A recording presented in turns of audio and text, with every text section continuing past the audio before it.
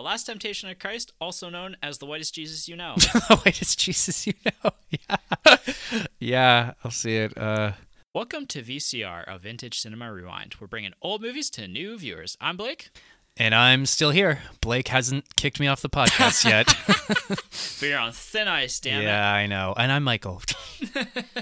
And this is part 2 covering The Last Temptation of Christ, doing our deep dive on it. A very controversial film coming from a very controversial adaptation of a novel, coming from a not so controversial one of the greatest directors of all time, Martin Scorsese. Yeah, Martin Scorsese's Bay. Like nobody has anything bad to say about that guy. No, he's fantastic. Yeah. Lovely guy. Yeah. Anyways. So this is the last part of our series of Martin Scorsese films for now, doing Directors Month in May for him and his upcoming movies, which I'm quite excited about. Me too. And so we wanted to do something or you decided that we should do something. Wow, I liked how you immediately were like, no, this was Michael's fault.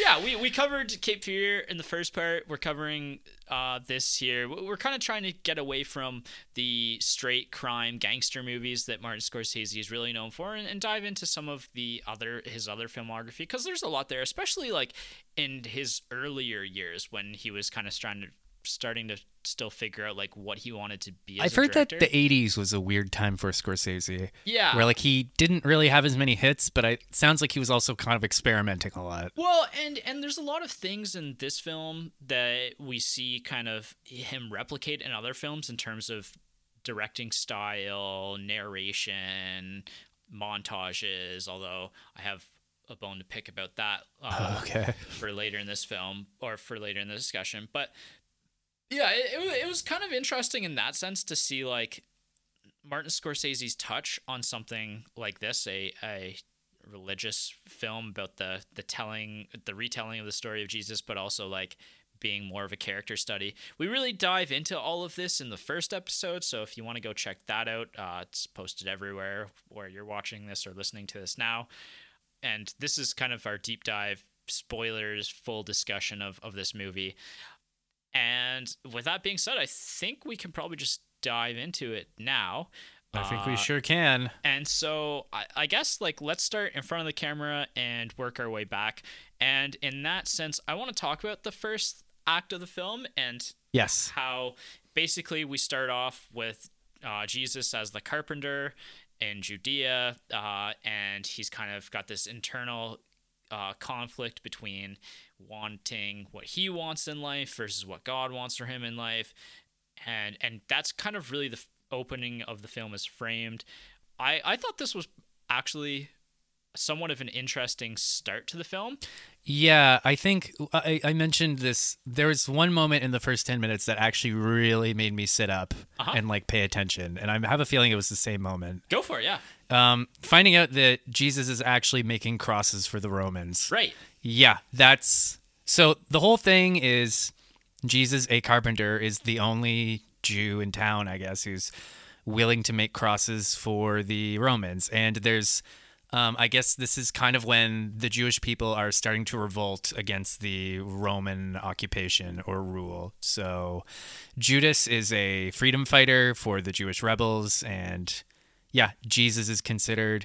There's a really interesting scene where Jesus drags the cross behind his back through the streets so they can crucify Lazarus, and people are like spitting at him and calling him a traitor and blah, blah, blah. And it's a very interesting parallel to how his life will end upon the same cross. It adds a bit of, I guess you could call it poetic justice. Right, yeah. So I thought that was extremely interesting. And also, for the religious people watching, this might really upset them. Yeah, it's a great way to start the film and upset people. That's for sure. I guess you can't fault the movie for playing its cards so soon. Yeah, for sure. What I also really like about the beginning of the film is it's that it really kind of lays out the internal conflict that Jesus has, like right off the bat, and we get some good narration here. I think the narration's utilized relatively well and kind of getting into the mind of Jesus and his fears and doubts about basically becoming God. So he sort of implies, I do have to immediately withdraw the praise I just gave this movie though, because As interesting as this part is, I wish they'd done more with it. In what sense? I just wish they'd elaborated more on him kind of working with the Romans. And like he sort of implies later on that he's doing this as a way to piss off God deliberately. Right. That's because maybe he feels that if he pisses off God, God won't make him the Messiah. Right. So there's kind of like that thing that everybody has where it's like almost like procrastination, but it's like almost like in a self-harm type of way. Self-sabotage almost. Self-sabotage. Yeah. Like everybody's done that, and so that kind of makes him a much more relatable person, and I think that's an interesting way to frame things. I mean, this is already a 2 hour and 45-minute movie. I don't know if I need much more backstory like into what Jesus is up to with the Romans at this point in time. And I guess we meet Judas in the first scene, and Right. that's the big bone of contention is that, Judas is a freedom fighter, and he hates Jesus for being basically like a quisling. Even though he's actually friends with him. Right. Like they're friends, but there's a bit of hatred that he has towards his friend because his friend is helping the Romans, and he's like this, like you said, Jewish freedom fighter, essentially. And maybe we should get into Judas, because he's almost... I would argue that like the whole movie is really about the two of them. Yeah. Jesus and Judas. Yeah, I'll give you that. Like there's a couple other relationships, like Mary Magdalene is also very important to this film too. But yeah, Harvey Keitel's portrayal of Judas is very important to this film. Yeah. So where do you want to start? Let's recapping a bit. So again, Jesus is a quisling about to become a Messiah. Judas is a Jewish freedom fighter, and they're friends, but Judas is extremely mad at him. And then early in the movie, Jesus kind of goes off to like a monastery, and he sort of kind of accepts what he has to do. And then Judas confronts him, and Judas actually has orders to kill him. Right. And Jesus convinces him not to, and he convinces Judas to follow him, with the idea being that if he ever strays from the path, then Judas will kill him. Yeah. And but the conflict between them continues because Jesus preaches, that love, we need, love. We're going to kill him with kindness. We're going to save the world through love. But Judas, and what's interesting about Judas is like he's essentially a soldier. Yeah. Like he preaches, in this film's language, the axe. Like Right. we need to defeat the Romans through combat. Like we need to fight. Right. And they constantly have this back and forth where Jesus wants to use love to defeat their enemies, and Judas wants to use the axe. And yeah, the movie kind of continues from there. And that's kind of also like how Judas is portrayed as well. Like he's portrayed as a tough guy, and they say that several times, like, "Oh, you're the toughest guy in the group," kind of thing, right? Yeah, Jesus actually deliberately says, like, you're the strongest of all my friends. Right, exactly. And that's something that I think Judas needed to hear at those specific times as well. But in terms of well, there's maybe something else we should say about the relationship. Yeah. Let's say it's a very homoerotic relationship. Like, and you can't have not noticed that, but yeah, there's a little bit there for sure. And like maybe again comparing to Ben-Hur, like between Judah Ben-Hur and I'm blanking on the bad guy. Yeah, the main bad guy's name. Well, this one was like way more over the top, I found. Yeah, a little bit. Yeah. Well, like, there's a scene where like they sleep together and they're like literally in each other's arms. Right. And I was like, all right, like, I get it. Yeah, and even just like, the famous kiss of Judas is Judas identifies Jesus to the Roman authorities with the kiss on the cheek. Right. In this movie, it's like full blown on the lips. Yeah, like, it's like a yeah, it's a almost big damn kiss. Yeah. But and I don't know what that would, maybe this is part of the reason why this movie is so incendiary, but it's also kind of like, Jesus also has this relationship with Mary Magdalene, but I almost found that like they make a big song and dance about her at the beginning of the movie. They have a really long, interesting scene, but then she's almost kind of an afterthought through the rest of the movie. Yeah, I noticed that too. Yeah, like they almost kind of forgot about her. Yeah, they just couldn't come up with like, I don't know if it was they're missing the dialogue there or maybe there were a couple cut scenes. Yeah. And like she does kind of show up at the end, but only in a very minuscule way. And like there's a story in the Bible where the Jews are going to stone an adulteress.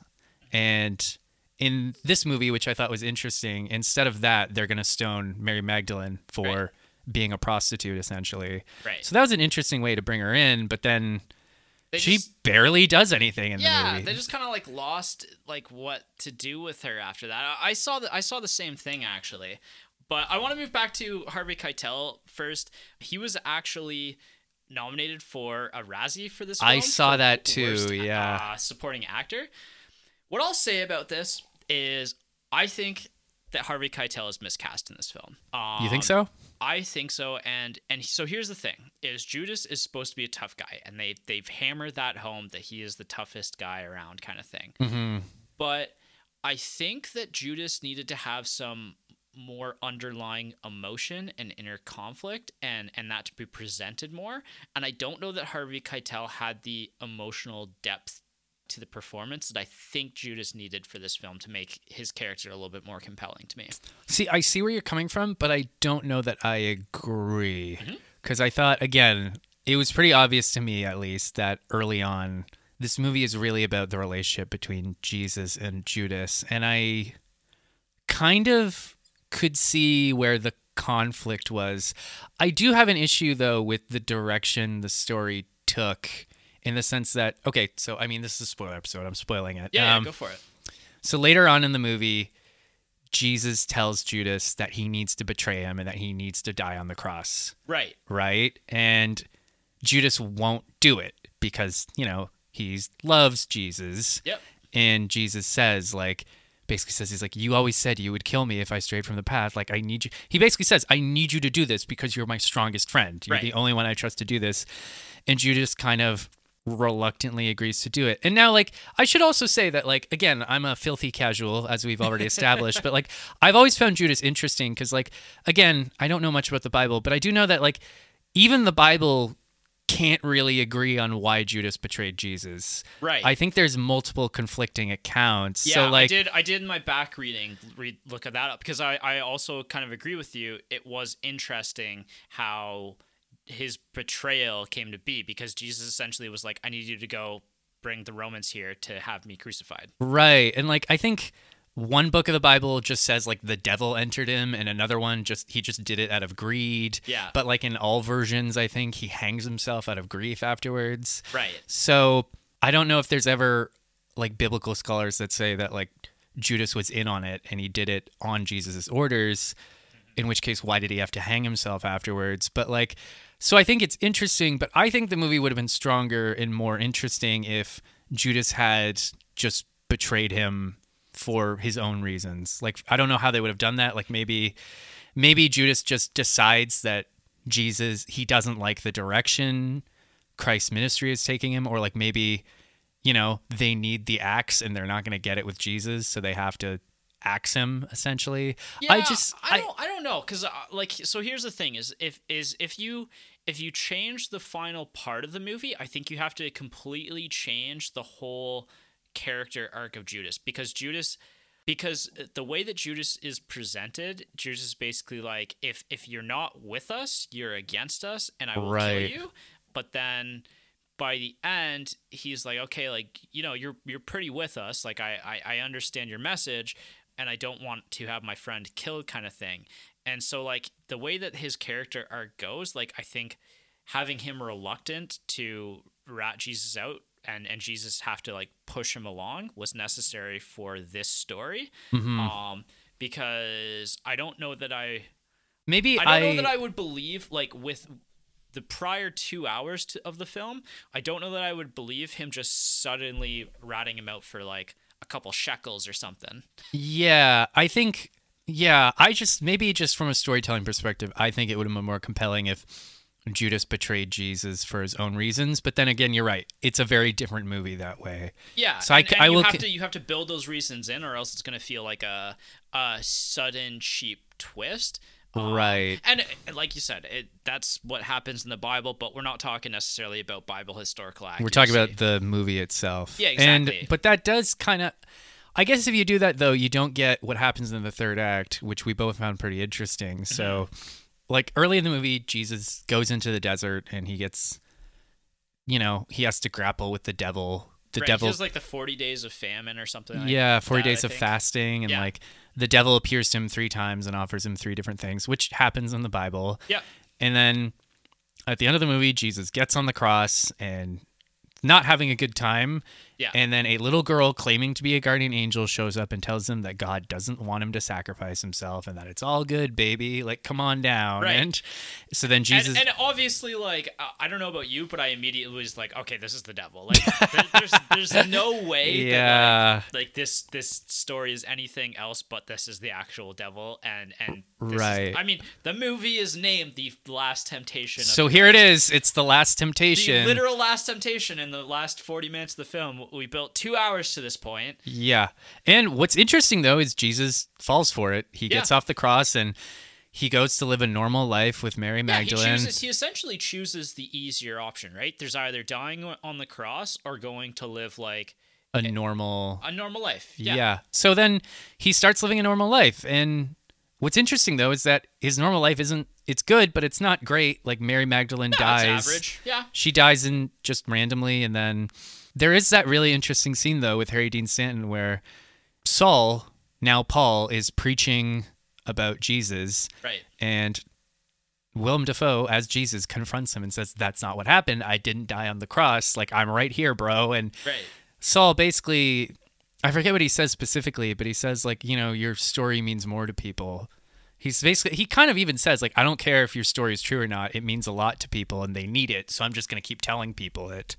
Yeah. So it's actually, that scene in and of itself is almost the most important scene of the movie because it's essentially someone saying, like, hey, man, I don't care if your story's true. I'm going to keep telling it the way I want to tell it. Like, it's almost very, like, postmodern in the sense that, like, I don't care what happened. I'm going to tell your story the way people need to hear it. Right. So, and then we flash forward again, and Jesus is on his deathbed, and the world has kind of descended into chaos and anarchy. And yeah, as basically Jerusalem is being invaded and raided and sacked by the essentially. Romans. Yeah. And then the apostles show up finally after all these years, and then who just never casually realized that Jesus was still alive. Like, that's the only small thing where I was like, how did you guys not notice? How did you guys not put the 2 and 2 together, right? Yeah. And then one of the more compelling scenes in the movie is that Judas finally shows up at the end, and he specifically says, "You broke my heart." He's like, "You didn't keep up your end of the promise. Like, I betrayed you like you wanted, and you wouldn't die on the cross, and now the world is blah, blah, blah, blah, blah." So Jesus... And instead, you chose like the selfish way out, and essentially and you went and lived your own life here. Yeah, so then Jesus realizes what he's done and that he failed the temptation, so he literally crawls out of his deathbed and crawls up to a hill and begs God for another chance. And then God does a cosmic rewind like Superman in the first movie, and he dies on the cross. Right. And then the movie just ends. Yeah. What does Jesus say? He's like, "It is accomplished," and then he dies, and then the credits roll. You're like, "Oh, okay." Yeah, yeah. So there's a lot I want to break down here. Actually, a lot of what you just talked about. The one thing that I'll say, so part of why this ending was so interesting to me is because of one of my favorite films of the last 5 years, The Green Knight. I like that one. So, spoilers if you haven't seen The Green Knight, maybe fast forward a couple minutes here because I'm going to talk about the last. It's a really good movie. Film. It's a really good movie. I really, really like that one a lot. But so, assuming that you're fast forwarded if you haven't seen The Green Knight, this movie ends very similarly to the ending of The Green Knight, wherein we get to see the alternative history of one person's choice and how that affects everyone around them. I knew kind of instantly as soon as the guardian angel, who was really Satan, pulled him off the cross there, I was like, oh, we're about to do a Green Knight. You're right. and I was right. Actually, Green Knight was doing a Last Temptation of Christ. Yeah, exactly. It was doing a Last Temptation of the Christ. And maybe it's because I'd already seen The Green Knight. It felt more obvious in this case. And also, again, the name of the movie is The Last Temptation of Christ. Yeah. But anyway, I think that for me, like, that makes it more interesting because I'm always interested in thinking about and seeing, like, an alternative history of a character. And, sometimes video games do this or maybe comics do this. Where it's like if you'd made a different choice at this fork in the road, how different your life would have turned out. Yeah, exactly. And I think that this is something that as human beings, like this is something that we find interesting as storytelling pieces. And I thought it was used quite effectively here to like show that, Jesus could have lived an all right life, not being sacrificed on the cross for everybody kind of thing. Mm-hmm. I will say that I enjoyed The Green Knight a lot more as a film Yeah, because I did too. And The Green Knight, like I wasn't expecting that from it either, because the way this one portrays it, it's like I will say, so what I'll say about this one is I thought it was really interesting that it wasn't just a vision per se, and that it felt like he was actually like literally pulled off the cross by Yoink. Satan, and then given this opportunity to live this alternative Imagine life. being 25 and making a different choice and then living out your entire life. Yeah. And then God shows up on your deathbed and says, you were supposed to make this other choice at 25, so we need to rewind and do over. Yeah, like yeah. I think that's such an interesting idea, and I think it was executed relatively well. Yes, I agree. Now, again, this is the problem of the movie that I had, where I think this movie could have used much better pacing. Yeah. And so the problem is that this is the last like 30, 40 minutes of the film, probably about 30 minutes. I was going to say like 20. Yeah, I don't maybe even 20. think that long. But anyway, so to build up to this point, which is what the film is all about building up to, what the title of the film is, at this point, like I wasn't as invested in the film to like necessarily be as excited about this alternative. I didn't care enough. Exactly. Yeah. Well, that's the problem. Is Yeah. I honestly didn't care enough about the story anymore. Yeah. And so, I think what you're trying to say is that the twist should have appeared way sooner. Yeah. Or we should have gotten to the twist way quicker. I think that we could have cut an hour almost out of the middle part of this film, and the way that I would do that, and so this is my biggest problem with the film. This is your Topher Grace fan edit. Yeah, exactly. And where I have a problem with this film is in the middle act, where we basically go through all of Jesus's life, like what's in the Bible with the miracles and stuff. So I actually wrote down, and this is when I think this was probably around the scene where he gets baptized, and I was like, oh, are we about to get like a Martin Scorsese montage of Jesus doing all of his miracles, essentially? Yeah. And so I was like, you know what? I'm kind of down to see this. This is something that I think Martin Scorsese can do really well, because that's two things Martin Scorsese is known for, is montages and character voiceovers. And we had the character voiceovers in here. He did not go the montage route, and he instead, like, it was probably, maybe you could call it an extended montage, but it was like 40 minutes of him It's going not through. an extended montage if it's 40 minutes. Yeah. No. I'm just going to call you on that. All yeah. right. Yeah, you can't even call it that, because it's like 40 minutes of him, like, turning water into wine, and then... By the way, the water to wine scene was hilarious in that he's just at a wedding and the guy's like, we don't have enough wine. And then Jesus is like, there's wine in those barrels. And the guy's like, no, there's water. I just checked. And Jesus is like, check again. Yeah. It's like the lamest miracle. Like, we don't even see him like touch the barrels or anything. It's so like, it's almost like Jesus is like pranking this guy. Well, and that's the other thing, is like this film doesn't necessarily... It tells us, it doesn't show us a lot of that stuff, right? Yeah. And that's part of it is because of... Actually, I don't know that I agree. It does show a lot of stuff, but I think maybe it shows a little too much just for the scope of the story.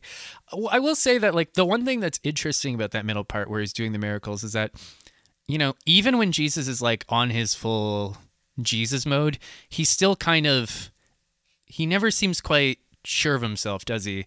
There's a scene early on where he has to preach and he does his first sermon, and like people completely misinterpret his message. Right. They think he's talking about like love and kindness, and they're like, we should eat the rich, and they all run off. He's like, no, guys, like that's not what I meant. Like, and that's kind of the end of the first act, I would say, is like Jesus kind of taking up the idea of potentially becoming the Messiah. right. And that piece is like the last bit of the interesting part of the first act, and then getting into the second act, which I didn't like. Yeah. So that that scene I found really interesting because, again, we get the inner monologue of Jesus like, damn it, I don't want to screw this up. Like, I could really screw this up with what I say and what I tell these people. Please don't let me do that, God. And then he says these things, and like half of the people just run away, like, let's go murder all the rich people. And he's like, oh my God, I've made a mistake. Yeah, no. It's almost like that Life of Brian moment where like they show the people like too far away during the Sermon on the Mount, so they can't hear what he's saying, and like the message is getting misconstrued. Right. Where it's like, oh, it said the cheesemakers will inherit the earth. That's a great movie. Yeah, that is a great. We haven't done any great. Monty Python yet. We need to do that sometime soon. Maybe that's the only good thing that'll come from these episodes is us realizing we should do some Monty Python. True. It's like, well, clearly any dairy manufacturer will inherit the earth. I'm not the Messiah. He's the Messiah. Biggest dickus. All right, we're way off. Yeah. Let's stick the landing here. But yeah, so that I had those issues with the film. I also had the issue, and again, this probably comes back to budget, honestly, but like when he's being tempted by oh Satan my and the God, desert, yes. Oh, that was a hard scene to get through. Like the effects of that scene are so bad in like 1988. So the deal is Satan shows up in the form of 2 snakes and also a lion. And then fire. The fire was fine. I like the idea of like a voice in a fire depicting but I thought Satan. the fire looked lame. Oh, I thought it was fine. I was more concerned about the animals. Yeah, and you know what? And this is one of those things where it's like, maybe this should have stayed in the Bible because not everything translates well out of a novel.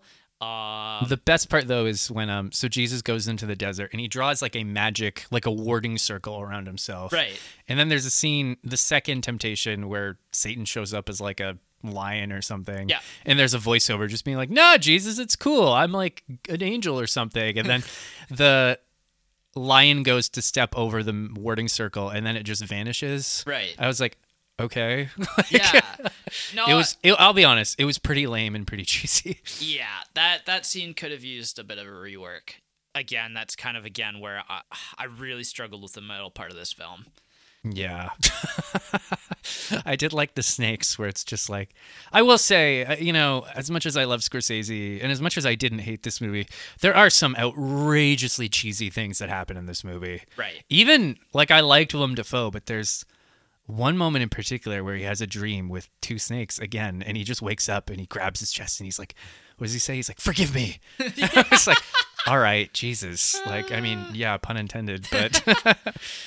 What do you think about the scene where he rips out his heart? I was like, whoa. Was that in the Bible? That was wild. Yeah. That was something. That woke me up from my starting to slumber. Actually, there's another complaint I have with this movie so this whole thing is, Judas and other people want Jesus to take up the axe. They want him to start preaching like rebellion and violence and all that stuff. But Jesus wants love. But then there's kind of this thing that happens in the middle where all of a sudden he shows up to his followers and he's holding an axe and he's like, let's get him. Right. But then it's love again after that. Yeah. So I'm like, what happened here? Like when I watched it, I'm like, did he get possessed by the devil or something? Like, yeah. Are we going full alternate history where this is like a failed Jesus? But then all of a sudden he's back to love after that. So I was like, what? Maybe I was confused and I need to watch the movie again, but I'm like, what happened here? Well, like, why are you axing all of a sudden?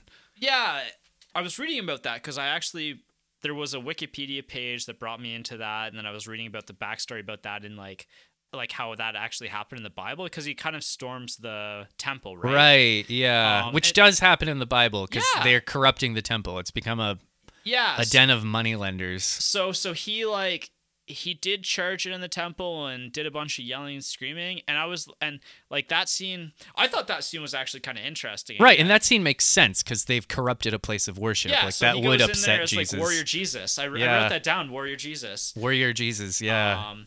Okay, But, yeah, that was weird though. Yeah. I guess. I don't know. It's so yeah, like I didn't hate this movie and there's a lot to say about it, but I do have some pretty solid complaints. Like I would have liked more of a focus on Jesus and Judas's relationship or the conflict between them. I wish they'd done more with Mary Magdalene. Yep. I agree that the movie was too long and they could have shortened a lot of it. Very bloated in the middle. And like Jesus, here's a question for you, and this is a question I never thought I'd ask anyone, but what do you think of Jesus in this movie? So this is again, like I've said a couple times in the first episode, that this is essentially a character study, and I thought that as a character study, that it's somewhat effective at showing a person struggling to either, live an average life or live a Jesus Christ life. Jesus, yeah, like the most famous person ever, or just an average family man kind of life. And that story to me is very interesting. And the end of this film, where it does explore that in more detail, and it says, okay, what if Jesus did just choose to be like average? And I thought all of that was really interesting. I thought Willem Dafoe's portrayal, for the most part, was actually pretty compelling and interesting. I guess it's kind of like, this is everyman Jesus. Yeah. It's like, imagine if you're just out there living your life and God tells you have to go be the Messiah. Like, right. Jesus he goes kicking and screaming to the finish line. Like, he really doesn't want to be the Messiah. Right. So... But that's the Jesus that we need, damn it. I guess a Jesus who really would prefer... Like, really... It's not the Jesus we want, but it's the Jesus we needed. One thing I wrote in my notes... By the way, I forgot to bring my notes, but I did prepare notes. But, it's like, this is a reluctant hero Jesus. Right. This is Jesus who... Another thing I really... And you know what? That's what I'll say about the middle part as well, is that the middle part feels like, Jesus has... Like, Jesus no longer has doubts or fears or anything. Like, there's the when he's doing all the miracles and stuff, it's like confident Jesus. And me, as a filthy cash who's looking for an entertainment of the story of this man who's reluctant to be what he's going to be, I thought that was much more entertaining in that sense. And then when they brought it back, when they were like, oh, but this is still the Jesus that you know and love, I was like, yeah, but that wasn't the story that you were telling. And you've kind of slightly, like, you were going one way and then you kind of pulled back to do the middle part to tell like the actual story of Jesus. And I was like, that wasn't really what you were doing. And now, like, this feels tonally off almost for me. I don't know if I'd agree fully. I get where you're coming from. I don't know. He never seemed fully... Jesus to me always kind of, like I said, there's that moment where he resurrects Lazarus and he almost seems baffled that it actually worked. Right. I don't know that he was ever fully confident in his own Jesus abilities, but... I'm mostly thinking of the wine scene where he's like, go check it again, man. Yeah, that was a little weird, but there's one thing I want to bring up because I noticed it is, I'm wondering, like, there's a lot of different moments in the movie where Jesus looks at someone and says, don't leave me alone. Right. Like, please don't leave. And, like, it happened enough times that I started noticing, but, like, there's a lot of different moments where, like, he's afraid or something, and he's just like, please don't leave me. Like, there's a scene early on with Judas where they're going somewhere, I forget, but Jesus is like, don't leave me alone tonight. And they cuddle up in each other's arms, which is totally just something bros do, I guess, but... When you're out in the desert and you gotta show warmth, yeah, I guess, hey, what are you gonna do, right? So... I don't know, there's even, like, in the end, like, with the guardian angel, I think even she says, like, he says to her, or she says to him, like, I won't leave you alone, or he says, like, please don't leave me, like, right. And it happens so many times that I'm like, what are they trying to say here? Like, is this Jesus? I don't know. Did you notice that? I guess I did, but I didn't think about it all that much, so I don't know if I have too much to discuss in that sense. Like, I don't know if I know what they were going for with that. Like, if they were just trying to show him as being, I don't want to say cowardly, but a little cowardly. But there's, yeah, I almost need to watch it again to, like, think about that. But it's almost like this is, Jesus doesn't want to be left alone in this movie. And, I'm just speculating here based on what you're saying. Maybe it's trying to portray Jesus in the human light of needing human interaction, and if Jesus is the Messiah, there's really nobody else on earth who's his he can relate to and his counterpart. And so if it's just him, it's a fear of being alone at the top, almost, in a sense. Maybe, yeah. But I just thought that was interesting how many... Actually, I made my mom watch this movie with me. And even she pointed out, she's like, he says that a lot, doesn't he? Like, don't leave me alone. Mm-hmm. Anyways, that's all I had to say about it. Oh, what did you think about the dialogue in the film? I thought it was almost Shakespearean in a sense, but in like a very stilted way. Thought it was a little cheesy and over the Yeah. top. It was very I hate to say this, it was almost a little Star Wars prequel-y. Okay. Yeah, yeah, I agree that there were definitely some moments that felt like a hit, like an old-timey soap opera. Yeah, it was probably one of the weakest aspects of the film, I think. Like, it wasn't necessarily compelling dialogue all the way through, and that is definitely a detriment to the film, and especially in a film that has some major pacing issues and some length issues. Like, if you're not telling compelling, and this is maybe the trifecta, and I'm talking a little bit effects and filming here, but with a low budget and using like minimalistic set pieces and set design, you have to sell the film on, You gotta do something. Yeah. on like emotion and on dialogue, and the dialogue was definitely not hitting all of the beats for me. And I guess like that's always kind of the challenge with like fantasy or historical things is you can't use modern day dialogue. You have to use kind of like antiquated dialogue, but you can't make it sound cheesy. And that's the tightrope that, again, a lot of fantasy and historical dramas have to walk. But I've seen it done way better than in this movie. In a sense, yes. But like, I could also compare this to one of the most famous modern plays of all time, Hamilton, which takes a very modern approach to a subject of, I think, the 1700s, right?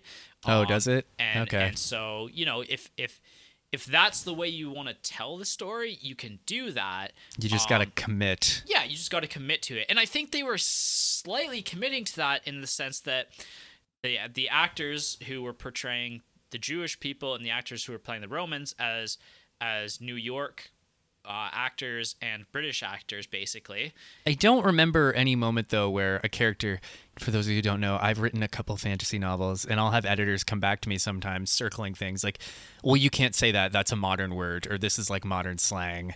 Wow, that's pretty detailed. Yeah, right?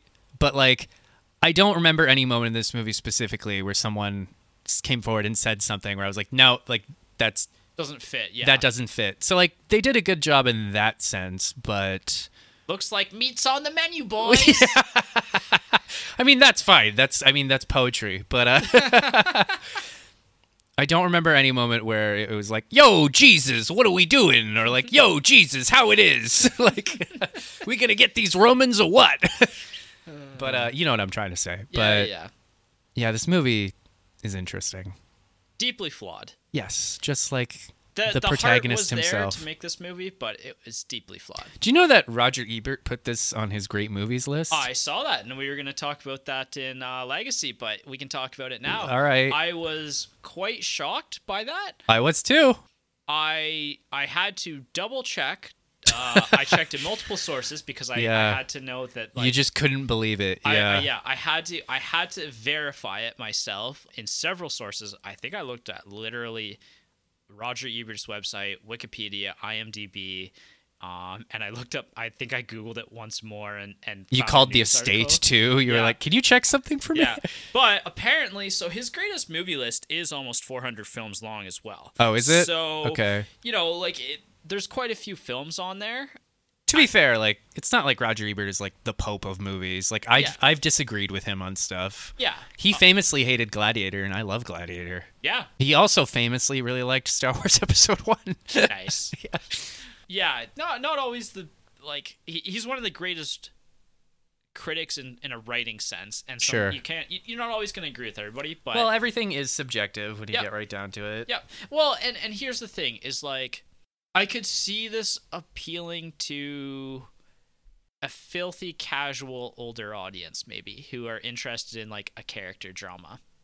I don't know that I would agree. I don't know. I'm just trying to come up with why Roger Ebert would put this on his greatest films list. Yeah, we're all baffled. Yeah. Like, To be fair though, I think Roger Ebert was also friends with Scorsese. I think Roger Ebert even wrote a book about Scorsese. You might have to check that on me, but I don't know. At the same time, like, it is all subjective, and like maybe this movie didn't click for us, but it will really hit hard for a lot of people. So yeah.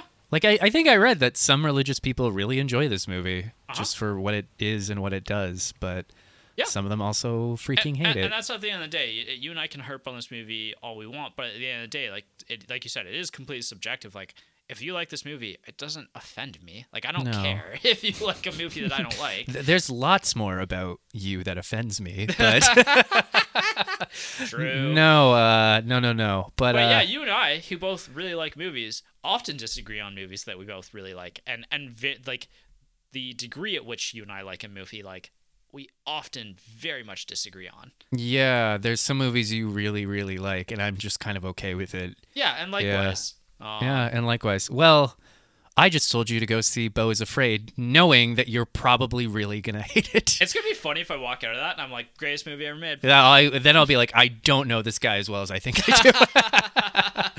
But and again, like I said in our previous episode, like just because I disliked this movie doesn't mean I hate it. And like in the one, I'd almost rather a movie I have a beef with, because then the experience is gonna stick with me. Right. Yeah, there's nothing worse than like a movie that's just kind of good and you're like, that was fine, and then you walk away. Yeah. And let's call it the Avatar effect. True. In front of the camera, really the only other point that I wanted to mention was the final shot of the film where it kind of bleeds to white. Doesn't it bleed to red? Yeah, just basically like when it bleeds out kind of thing. Sure. So that was actually not intentional. Okay. The actual film itself basically went faulty, and that's how the shot was accidentally ended. And Scorsese just rolled with it? Yeah, and they were like, you know what? That actually works out pretty well. They had no idea that had happened until they were processing the film. I would say that the title card itself kind of got me. It's like hard red screen with white text over top of it. Right. And like this movie actually does do a lot with the color red. Yeah, it like does. There's a lot of like red mist to signify like no goodness, or what did I even say? No goodness. Yeah, there's some real no goodness going on, I gotta tell you.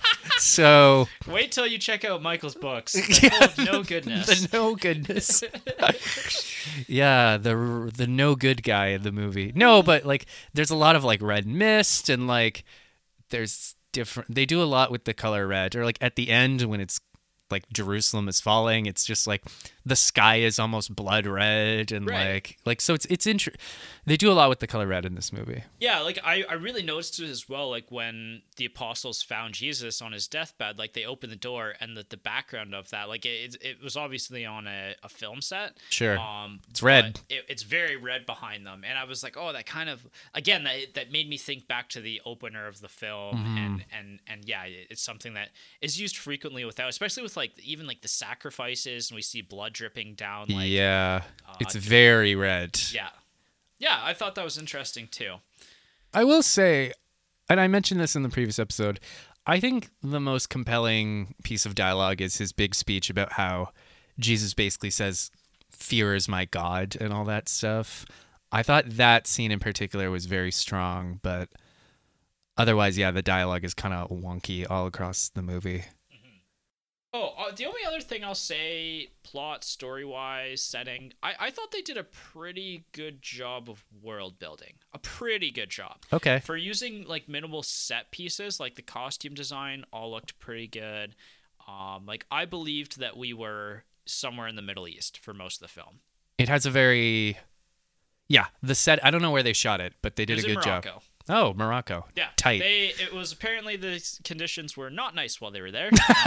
I believe it. Yeah. It looks like they're in the middle of the desert. Yep. A very rocky desert. Yep. Yeah. All right, so moving on to sequels, prequels, and reboots. So really all to talk about here is the original novel from 1955 from a Greek writer named Nikos Kazantzakis. I'm probably pronouncing that horribly You did your wrong. best. So the book itself was very controversial at the time, like we've already mentioned. The most of the film really is centered just around basically Jesus deciding between whether or not to be a normal person or be a the Messiah, essentially. Right. And it's about whether those temptations will win over or not.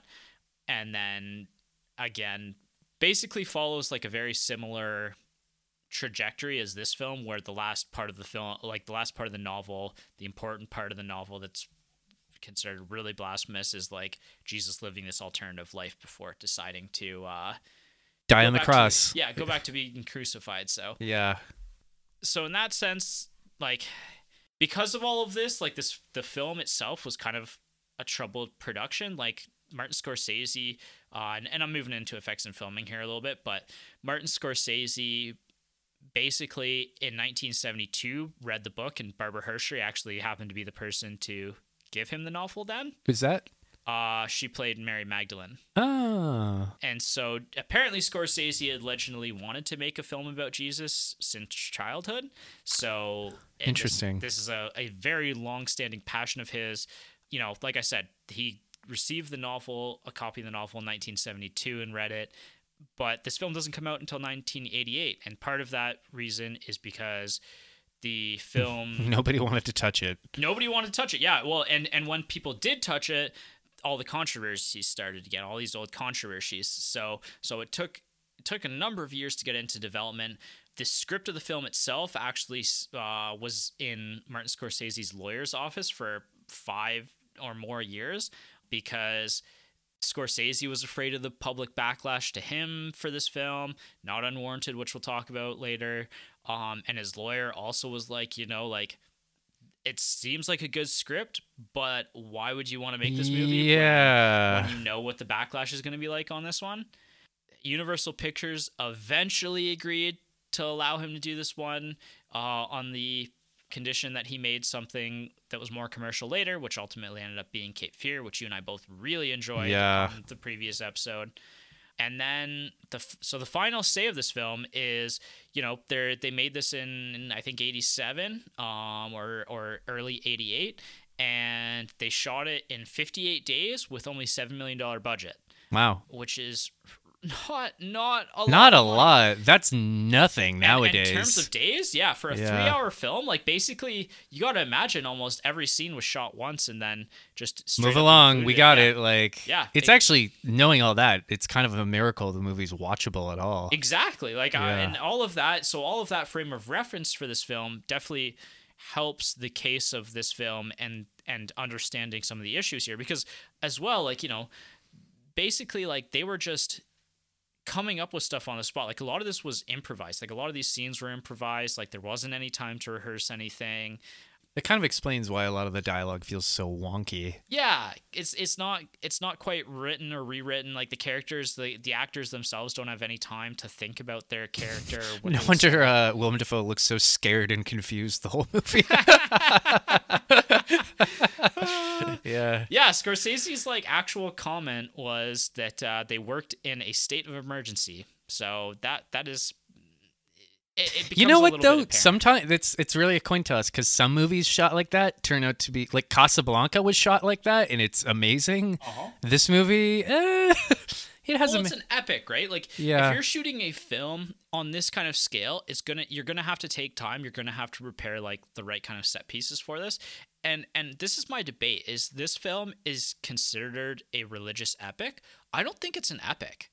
Like, no, epic is the wrong term. No, not even in terms of like the set or the set pieces, just in terms of scope. This is very much a character drama. Yeah, I think it's much more of a character drama, and so when you consider this film in the light of a religious epic, you have to compare it to Ben-Hur. Oh yeah, this doesn't even come close to Ben-Hur. Exactly. This is nipping at Ben-Hur's heels. Exactly. And so it becomes an interesting film where, is this marketed correctly? Is this even still being talked about and discussed correctly? I don't think so. Can you even call this a religious film? Well, yeah, because it's about Jesus and his life. Yeah. And his teachings, but like... Even though at the beginning, there's that disclaimer at the beginning again that says, no, this is a work of fiction. Yeah, Wink. Exactly. So like... It's a movie full of contradictions, and a movie even like externally full of contradictions. I will say though, this movie does make me admire Scorsese a lot more, in the sense that like he was willing to risk his career and go through this very troubled production just for a story he was very passionate about. Yeah.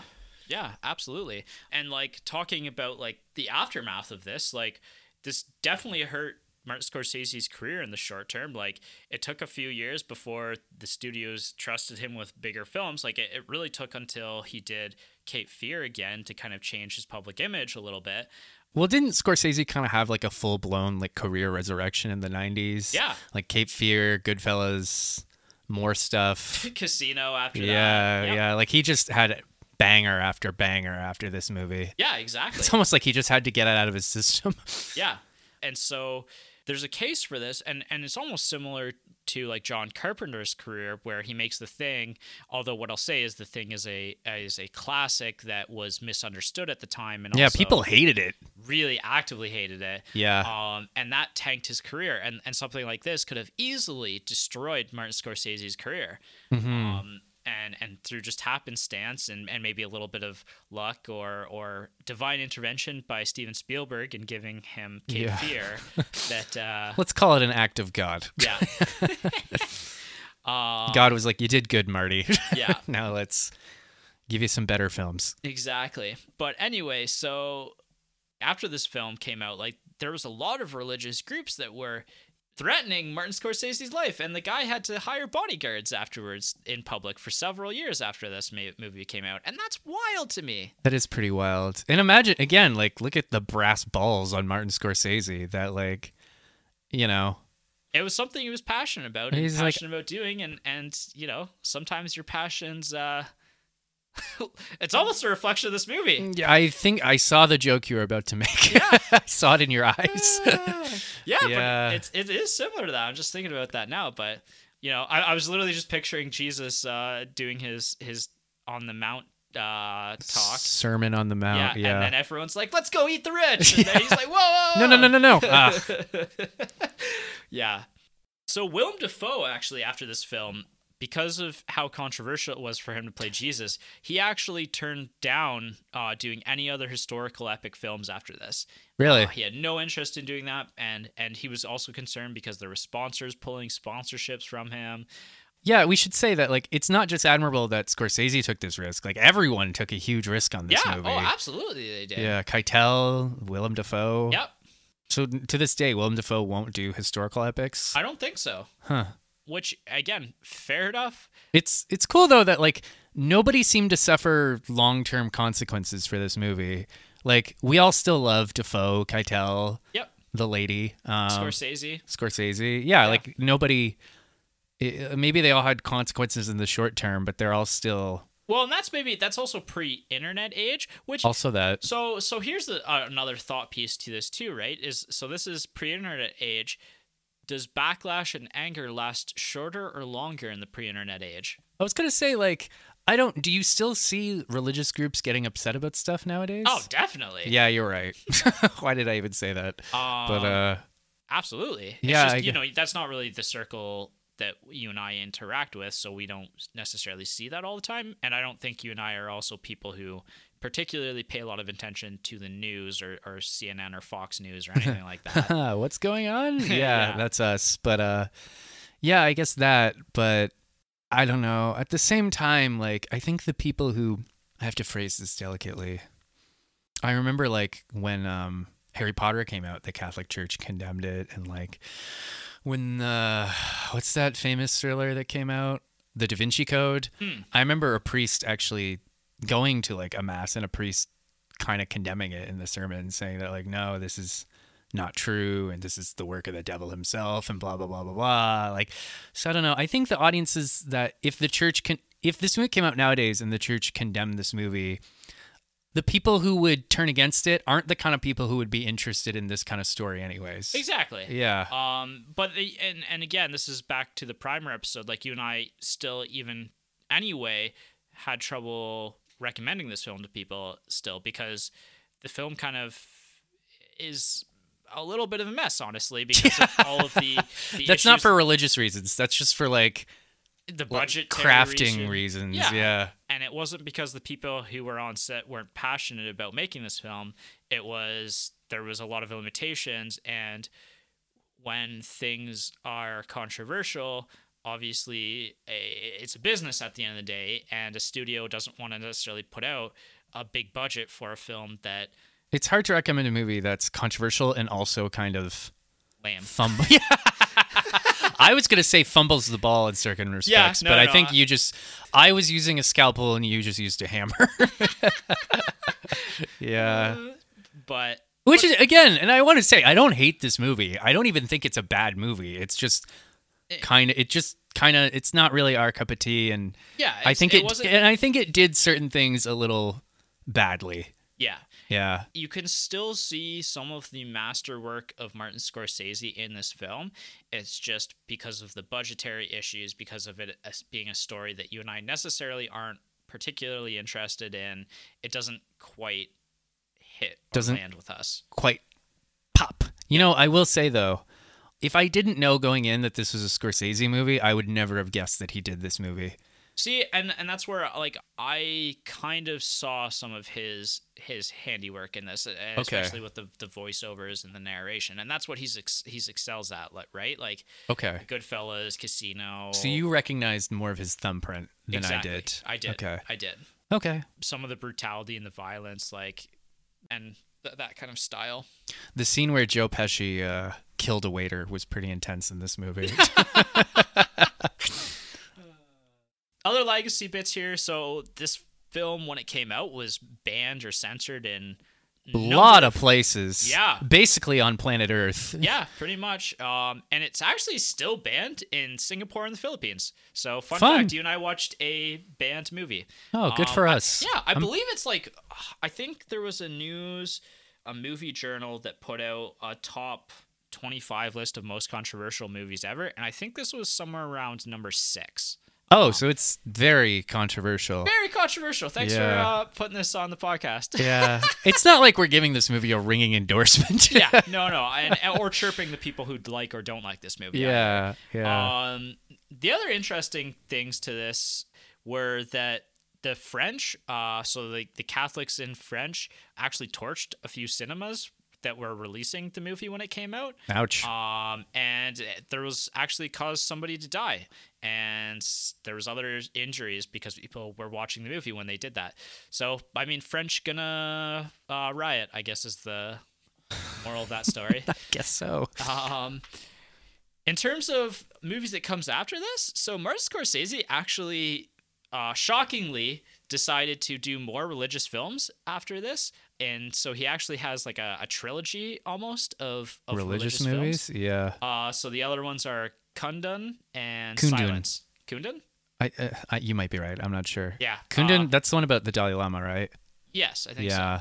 Who, even in this day and age, the Dalai Lama doing creepy, weird, controversial things. So is the Dalai Lama creepy and weird and controversial? Oh man, you haven't even heard that news bit? No, I haven't. You'll have to explain it to me after the podcast. Yeah, we'll talk about that after. Okay. Oh man. I've heard Silence was really good though.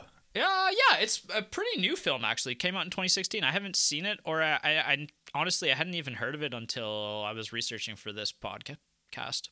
Yeah, that's kind of what's I think we've talked about this. Like, that's what's interesting and admirable about Scorsese is he's just, even into his 80s, he's just trucking along making movies. Just does what he wants. Yeah. Which is good for him. You know what? That's a sign that you love your job when you're working into your 80s. Yeah, that's a really good sign.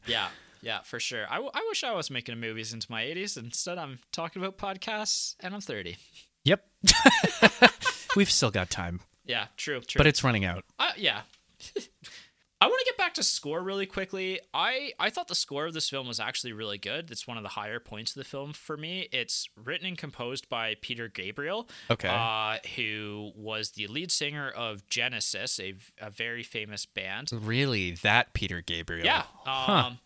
The score fits really well into like a period piece take of this film and kind of slots us into this world of the Middle East and this time in the 2,000 years ago.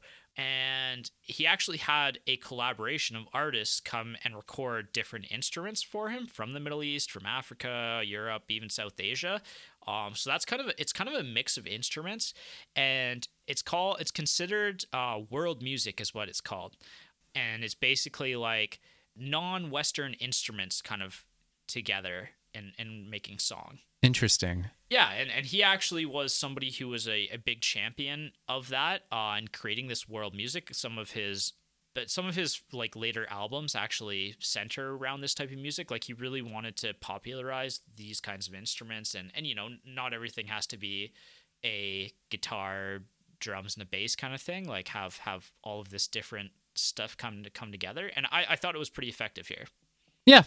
It almost, especially in the opening credits of this film, I'm kind of notorious for this. If you have long opening credits and the music isn't even driving with me, then I'll just fast forward through them. Oh, really? I didn't know that about you. Yeah, I do that sometimes, and it's a small thing probably, but in this film, I actually didn't fast forward the credits because I was enjoying the opening music of this film, and it almost made me feel like I was trying to think if I'd heard it before because it had a familiarity to it that I thought was interesting as well. But yeah, that's my thoughts on it. Cool. Personal reviews and the partner factor. All you to start with. All right, so I did not watch this with a partner. I made my mom watch it with me, and we were both kind of just like, okay. Like, yeah, I'd give this, if I had to give it like a number score, I'd probably give it like a 6.5 out of 10. Mm-hmm. And yeah, I mentioned the gripes I have, and that it's kind of hard to recommend this movie, but I didn't mind it so much. I didn't mind it, and I'm kind of glad I watched it. That's not exactly a ringing endorsement, but that's my endorsement. That's fair. I want, there's going to be a DVD someday with, or it won't be DVD, then it'll be like holotape, where if like my review, it'll be like Michael Segan. I'm kind of glad I watched it. I was not a fan of this one. I'm not even interested in character studies usually, honestly. Okay. This is not usually movies for me very often. Sure. Although, like, I guess The Green Knight is kind of a character study, but it's also wrapped in, like, Arthurian lore, and it's also kind of like a borderline a horror movie in the way it's shot. I mean, swords elevate a movie for me, like a full letter grade, too. Yeah, so. True. So that movie, is my comparison, and I really love that movie. I really like Ben-Hur a lot. Ben-Hur was great. Again, you kind of already said it. Like we've griped on this film quite a bit and talked about our issues with it. Talk some mad shit. Yeah, I don't think I'll return to this one ever again. I think this is no question. This goes to the lowest of my Martin Scorsese filmography. I haven't seen all of his films, but I'm pretty high on most of his films, and 2 or 3 of them would make my top 10 list. Like it doesn't even hold a candle to something like Goodfellas. So that's kind of where I sit on this one. Jess was done after about 20 minutes. I'm surprised she lasted that long. Yeah, she was like, "This movie sucks. I'm going to bed." I can vividly picture your fiance saying that.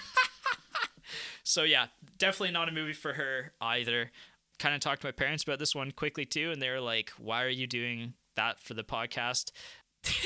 And I blamed you. It's that Michael. It's that guy you made me make friends with when I was a kid. Yeah, they're like, we've seen it, but it's not something that we would... Oh, your parents have actually seen it? They have seen it, actually. Oh, yeah. I didn't know that. Yeah, and then we got into debate about The Big Lebowski, because my dad's like, I've never seen that. What is that movie? And I was like, how have you not seen my favorite comedy of all time? You've never shown your dad The Big Lebowski? I feel like I have, but apparently not. So we got into that debate, and... I guess we need to do The Big Lebowski and invite Al Goff on to talk about it. You know, I can tell you how he would say. He would go, "Yeah, that was a weird one." That is all he would say. That's for 2 hours. That's the classic dad response. Yeah. No, it's that or no, it was different. Yeah, it was different. Yeah, that's 100%. You know, you've entered dad status when you comment on something like, "Oh, that was different." That was different. Like, it certainly was. You know what? That was different. Sometimes mean it was really good though.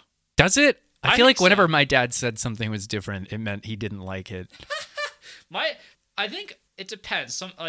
When my dad says that was really weird, it's sometimes a little bit of admiration. Like, you know what? I wasn't expecting you to go to that weird place. He respects the audacity of it. Yeah. But anyway, that's it for our discussion of Last Temptation. It's funny how a lot of being a son is just trying to interpret your dad's various sayings and what they actually mean.